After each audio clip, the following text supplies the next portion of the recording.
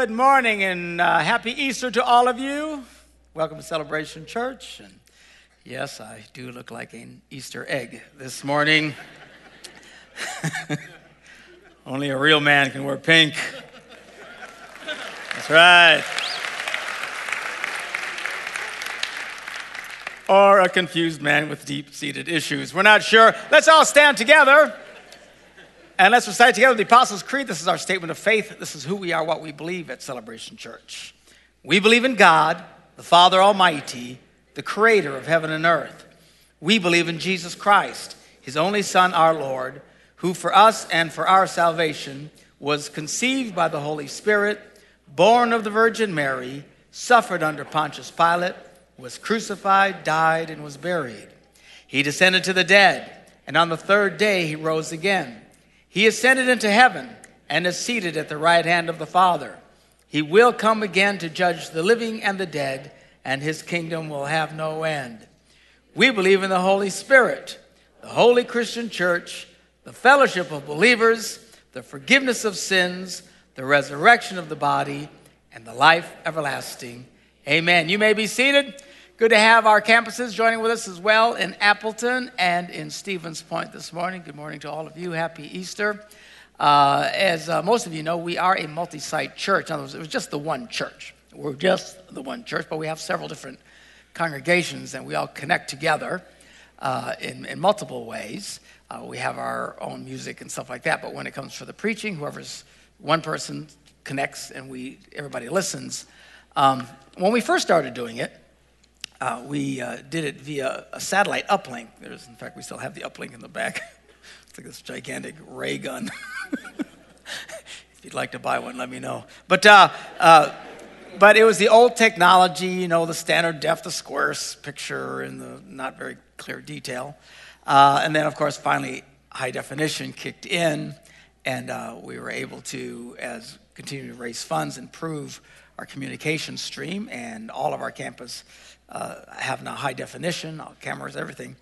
But the transmission from one campus to the other became very difficult because of just the technology. To upshoot that was really expensive. So anyway, we just kept working on it. A lot of the services have been delayed because we'll speak here, and then a week later they would hear the message on delay because of the time it took to get it over to them. Anyway, we finally, as we continue to improve the system, and as you guys continue to support the church with our Go Beyond campaign and stuff, been able to improve everything. Today, we are now streaming live in high definition to our campuses.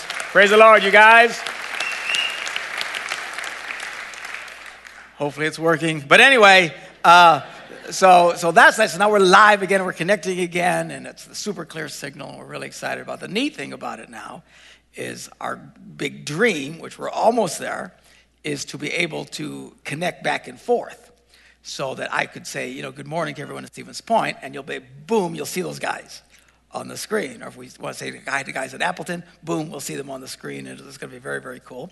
Eventually, I can be at those campuses from time to time and preach there and connect with everybody back here. So it's going to be really neat. The coolest thing, I don't know if we'll ever, because it'll take a lot of work, is the technology is conceivably possible that we could all sing the same songs at the exact same time with the different musicians. But when our guy here is leading, then the next song, the guy, Chad in Appleton, could be leading the song, but we're all playing and singing here and in Point. I mean, it's going to be wild, and it'll really help us connect it all together. Hallelujah. Anyway, we're just excited about that.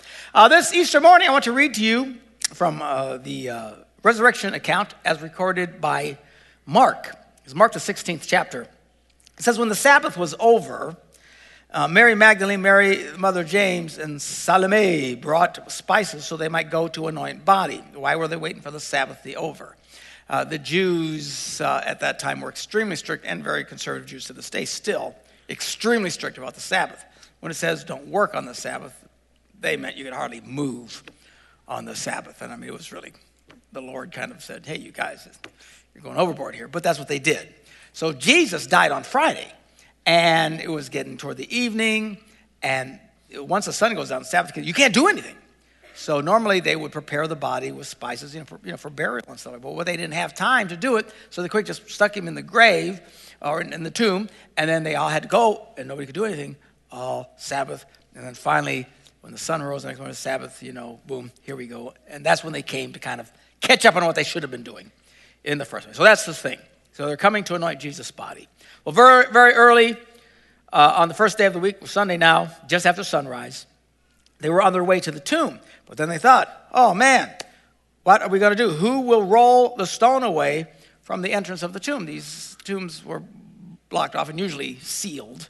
I don't think those had been sealed yet, but it was a big deal. These big stones to, keep the tomb sacred and people from coming in and out of them.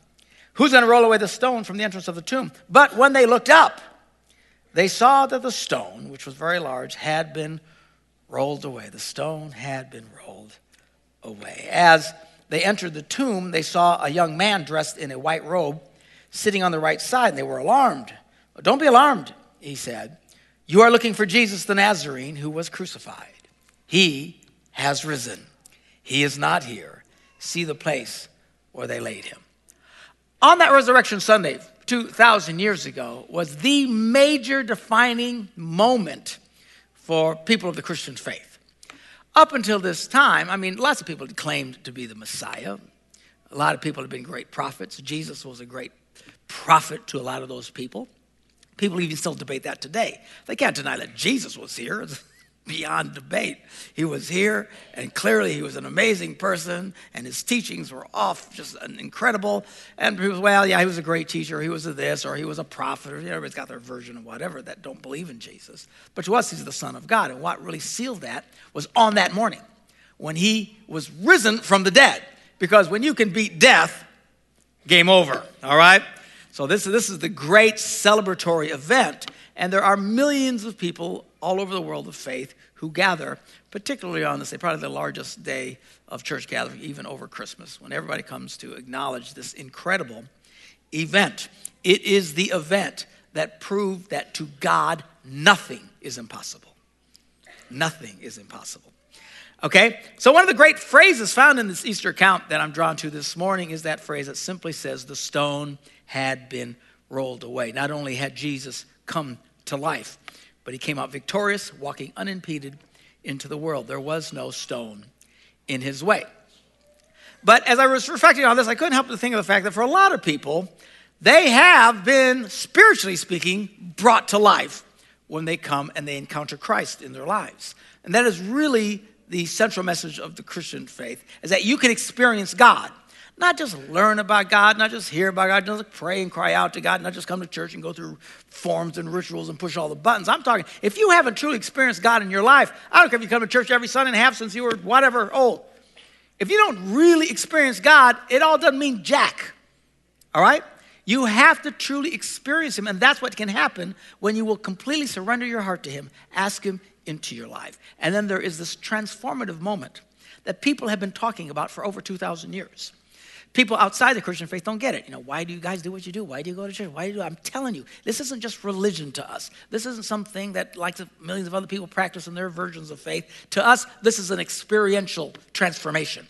Jesus talked about it. He says it's like being born again. That's where you get that phrase, born again Christians, which they try to mock us and call us idiots. But it's what we've been truly transformed. New life has come into us. And when you ask God into your life and you truly by faith connect with him, wow, new life comes. And it's like being resurrected from the death of sin that we had been walking in. Sadly, a lot of people, even though they've been raised to life through Christ by faith, tend to live their lives still stuck in a tomb because the stone is in the way. They've got stuff in their way. They can never seem to push past stuff. So my question to you this morning is, has the stone been rolled away in your life? Now, 3 ways of looking at this morning, very simply. Number 1, God wants to remove the stones in your life. And in fact, there are blocks in your life that only God can remove. And remember, he can do anything. But I hear your problem is too big. Your finances are so bad. Your marriage is so over. The situation is so completely out of control. It's fascinating. I'm talking about people of faith. I'm talking to people of faith. I'm not trying to convert anybody today. I'm talking to people of faith who are supposed to be walking in life, and your life just sucks because there's this big stone, something blocking you. When you talk to them, it's like they go out of their way. It's like they've rehearsed it a million times to explain to you why God can't do it, why God can't fix it. It's because it's this bad, it's this big, it's this huge, and they become obsessed, focusing on the thing, and all they can see is the thing because they're standing so close to it. When in fact, none of that means anything to God. There's nothing too big. Your problem is so big. Some of you got some big problems. Sometimes I'm even impressed. It's like, well, yes, that's pretty bad. Yeah, whoa. Thought I heard it all. Listen to that version. But even that is not too big for God. Don't lose heart. Don't lose faith.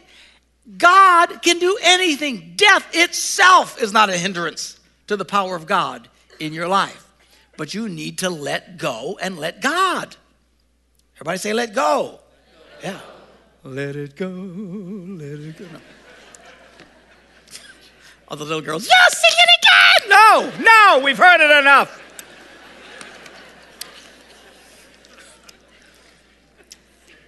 You need to let go, step back a little bit. Your problem is so big, not to God. I know it's huge to you because you're like this. You're standing in front of the tree, and if you're standing real close to the front of a tree, you got a problem. Holy cow, I can't go anywhere. Look at this tree, it's massive. It's like, get moving. God will say, why don't you step back a bit and just walk around? If you just listen. Because your problem is not as big as you think it is, as overwhelming as it. And I know what it's like to have those, whoa, it just seems massive, and it just seems huge, and the lion seems massive and roaring, and until you get close and you find out it's just a really loud cat. God can do anything. Let him do what he does. But there's this line God will not cross. It's called free will. If you don't want him, if you won't let go, it's all yours. At some point, you have to let go and let God and truly trust God and understand and realize there is nothing too big for him. Nothing is impossible with God. A lot of times, people don't realize that sometimes the situation is such that God wants you to move your own goofy stone. But to do this, you have to listen. And you have to learn, and you have to act. The stuff you can't do, God can do. The stuff you can do, God ain't going to do. Are you hearing me? Sometimes we're not sure what they are. You don't know what they do? Come talk to us. We'll point it out to you. But sometimes you got to move the thing. We've just had a wonderful, Lent has come to an end now, and we've been meeting on Wednesday night since Ash Wednesday and sharing about the Christian disciplines. And this last Wednesday, we had our big baptismal service over in Stevens Point. 5 people completely surrendered their lives to Jesus, wanted to be baptized. In Appleton, our smallest campus, 10 people. Lives completely transformed, wanted to be baptized. Here in this campus, 33 people. So we're talking a whole lot of people Wednesday night.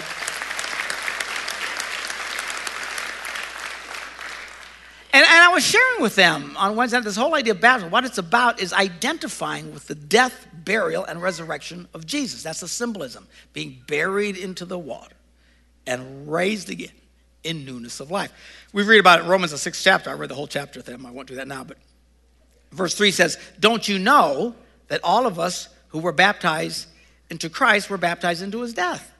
We were therefore buried with him through baptism into death, in order that just as Christ was raised from the dead through the glory of the Father, we too may live a new life. But then he goes on to explain that you have to make a choice. You have to make a decision. You have to understand, no, I choose to look at things God's way. Here's what happens. When you come to Christ and you're born again, you have this new life. It's a transformative experience. Without Christ in your life, everybody in the world is driven by how they think, how they feel, their thoughts, their passions. Everybody understands, even non-Christians a little bit. Yeah, that's what that drives and motivates me. What they don't understand from a Christian worldview is all of that is poisoned with sin and tends to be rather negative. At some point, it just becomes negative. Selfish, bitter, angry, selfish, whatever it is that just boxes people in. and causes them to do bad things. It's called the power of sin in your life. When you truly meet Christ and all of a sudden you have this new life of God in you, boom, we are now walking in new life, the Bible says. But what a lot of Christians don't understand, they think because I have this new life, the other one isn't there anymore. But it is still there. And that's what Paul said. Even though we reckon ourselves to be in Christ, we have to make that continual decision. I'm going to live this way and I'm not going to live this way anymore. But this is still there. Just when you think, oh, I'm really serving God, if you're not careful, the other one comes out. And sometimes you feel a little schizophrenic, I got to tell you, because you're feeling the struggle going on. But it's just that old nature, and we have to make that decision. I will not live this way anymore. I know I want to live this way. Sometimes you feel it. People say, Pastor, but I feel it. Doesn't matter what you feel. As people of faith, our feelings do not define us. Somebody say amen. We live in a culture today that says your feelings define us. Whatever you feel, you are. That's everywhere. If you feel, oh, they feel it, they can't help it. Everybody, I can't feel it, I had to, do this, that, or the other. I couldn't help it. Everybody's got their reason why they can't explain away their behavior because it's not their fault. Nothing's any of us' fault. I felt it, I heard it, something. But just because you feel it, as people of faith, that might be true with them because, again, without knowing Christ, you're stuck to that. With us, we have a choice. Jesus said, whom the Son sets free is free indeed. We have the freedom, true freedom now, to look at that and go, no, I don't care what I feel like. I don't care what I'm sensing. I don't care what's pulling on me. I am free because Christ has set me free. And I can choose to walk in newness of life. I used the analogy on Wednesday night about the movie, The Lord of the Rings. There's a book first, but then a movie. I watched the movie. I tried reading the book. It was like sand in my eyes. I couldn't stand it. But the book was cool. The movie was cool. But anyway, so this cool scene is, if you didn't watch the movie, you have no idea what I'm talking about. But there's this really cool scene where Gandalf, he's like, the good witch or the bad witch, but that's a different movie. But he was a good, what do you call it? Wizard, the wizard, yes, he was the good wizard.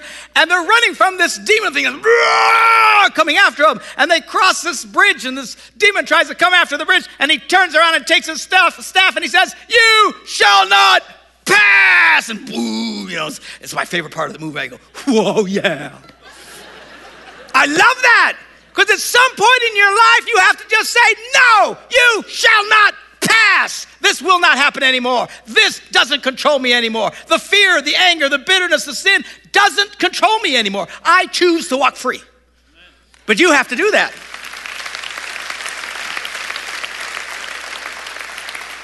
So God will do what you cannot do, but then you need to do what you can do. And then thirdly, sometimes you got to let others do stuff for you. And that's hard for us. We're Americans, Nobody should know our business. My business, leave me alone.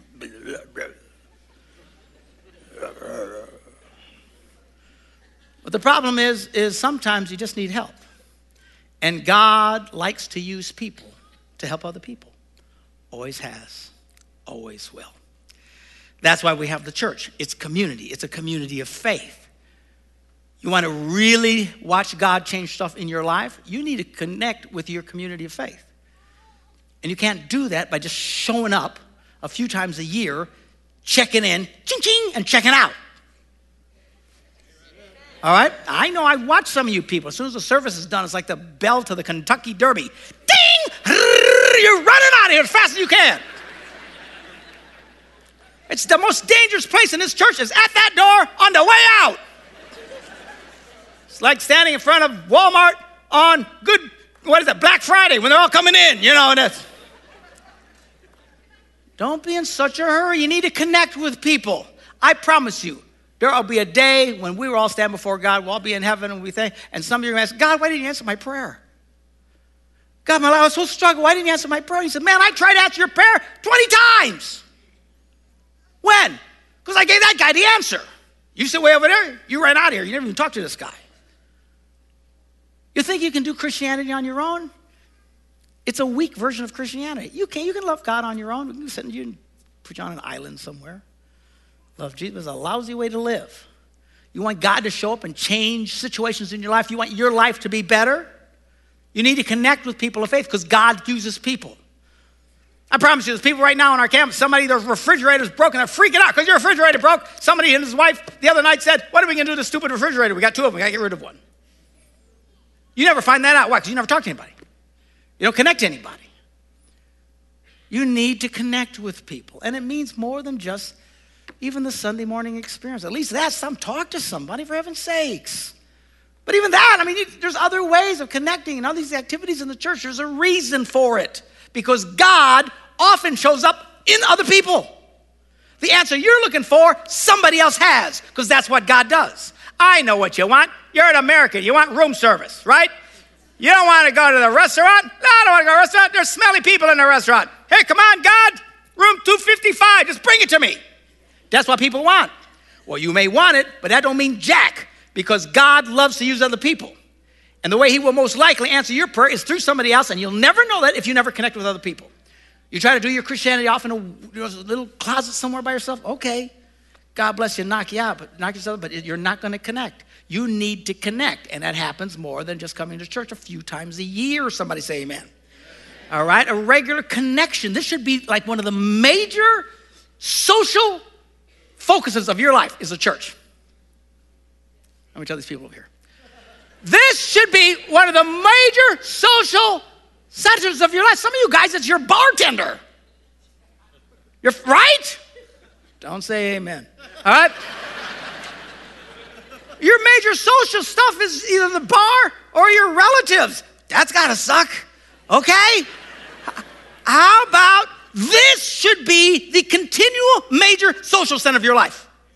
When that happens, wow, watch what God does. Because God loves to move through people. And you people watching me on TV at home. Good Lord. Your version of Christianity is your underwear? Sitting in your underwear watching church on TV. Some psycho like me. Get out of bed. Go to church.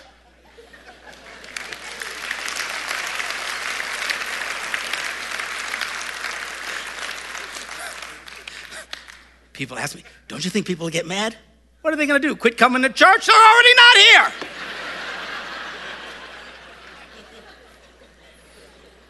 People, get a life, for heaven's sakes. You need to let people help you. It's like the story of Lazarus. It's my favorite account in the Bible. I got to tell you, of all the miracle cool things, if I got to pick one event that I could zap back in time and be, it would be the account of Lazarus. Now, Jesus was a friend of Lazarus and his sisters Mary and Martha. They were close, you know. And Jesus heard that Lazarus was sick. So they sent word, hey, Lazarus, come pray for him because, Jesus healing all these people all the time. Well, the disciples told him, hey, Lazarus is sick. And he says, okay, let's go. But he's kind of dawdling, It's like, hey, we got to hurry up. Just relax. It'll be fine. Why is he taking his time? He's waiting for Lazarus to die. Wow. I hope that's not my answer. Lord, why didn't you come? I'm waiting for you to die. Hurry up. Wow. So he's waiting for the guy to die. Finally died. Okay, let's go. They didn't know he shows up. Of course, Jesus knew. He's dead. When he gets there, Mary and Martha, they're ticked. Where were you? Hello. If you would have been here, he would not have died. No, they're just ragging on him. It got emotional. It's the only place in the Bible where it says Jesus cried. That humanity part, because they just were so upset. And where were you? And it affected him. But he looked at him and said, listen to me. Nothing is impossible with God. Just have faith. Just have faith. Wow. He's dead. But even that, I'm telling you, nothing's impossible with God. So Jesus says to the people, remove the stone. Well, they didn't want to remove the stone. Do you know why? Oh, they said, he stinks. He's been dead for 4 days. They didn't have air conditioning. So he says, remove the stone. So others had to remove the stone. Sometimes God will remove the stone. Sometimes you got to move the stone. Sometimes you got to let other people remove the stone. And even in Lazarus' case, here they roll back the stone. Can you imagine being the tension that is in the air? They roll back the stone. Oh, dude. They're looking at Jesus, staring. What's he going to do? What's he going to do? And it says here, when he had said this, Jesus called out in a loud voice, Lazarus, come out. Now, if you're standing there and you're watching Jesus and he yells that, where do you think all the attention went? What's going to happen? Lazarus, come out. They all look and the Bible says the dead man came out. His hands and feet wrapped with strips of linen, because they wrapped him up when they died, and a cloth around his face. That's what they do when they die. And he comes out. He's like the mummy from a movie. Seriously, if I'm there, I drop over dead right there. I know. Look, I know I believe in miracles, but if I'm doing your funeral and you sit up, I'm out of here. All right. I just confess right now. I'll pray for your cold, but you're dead. I'm moving on. All right. But even then, come out. He comes hopping out. Oh my gosh, how do people not faint and just air get knocked out of your chest? So he's all zombied up, and Jesus said, take off the grave clothes. Let him go. See what song popped in my head again. Let it go, let it go. Let him go. He's all bound up. They had to come and let him go. Some of you guys are struggling with things in your life. Let us help you. But I'm a Christian. I know. Well, I have the life of God in me. I know, but you're having a hard time. Let us help you. Let other people unwrap stuff. But you can't if you don't connect with other people. But some people, they don't take the clothes off. I like this wrapping. People, they're crazy sometimes. We get comfortable with our misery when we're trying to fix the misery. Everybody yells. My daughter, Leslie, I don't know where she's at. Somewhere in the crowd. She won't raise her hand now, but when she was a strong-willed child. Oh, man. You think you have a strong-willed child? You ain't got jack, all right? She came out of the womb like, what do you want? I mean, she's just like, whoa! just seriously. And, man, she's so independent. Leave me alone. How do you discipline a child whose greatest joy is to be in a room all by herself? Go to your room.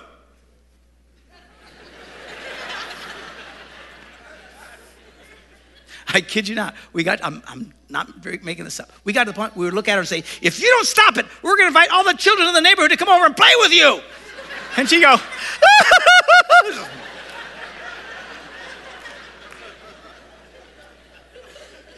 but one intense child. She only had one version of crying. All out. Okay? You can usually tell how a child's based on the intensity of the whining. Is it just or ah? For her, all the time. You couldn't tell if she had broken her leg or a fly landed on her nose. There was no differentiation. When she'd scream, it just freaked the willies out of you. And she comes to me just screaming bloody murder. Ah! So what? I gotta sever my finger. I gotta sever it. Okay. I'll help you. Okay. And I reach over to touch you. Don't touch it! Boy, if that isn't like a lot of people, right? They want you to fix it, but don't touch it. Make it better. Well, don't change it. Well, I just wanted to. No. It's like we love our misery. It makes us miserable, but we want our misery. No. At some point, you just got to let go, let God, quit hanging on to every little thing. Has the stone been rolled away in your life? That's what I'm asking you this morning. You're a person of faith. You love Jesus. That's why you're here. Has the stone been rolled away in your life? You have the new life of God in you, but are you kind of still blocked in? Some is the stone of fear. Others is the stone of addiction, anger, bitterness, unforgiveness. All this destructive stuff in their life is blocking you in.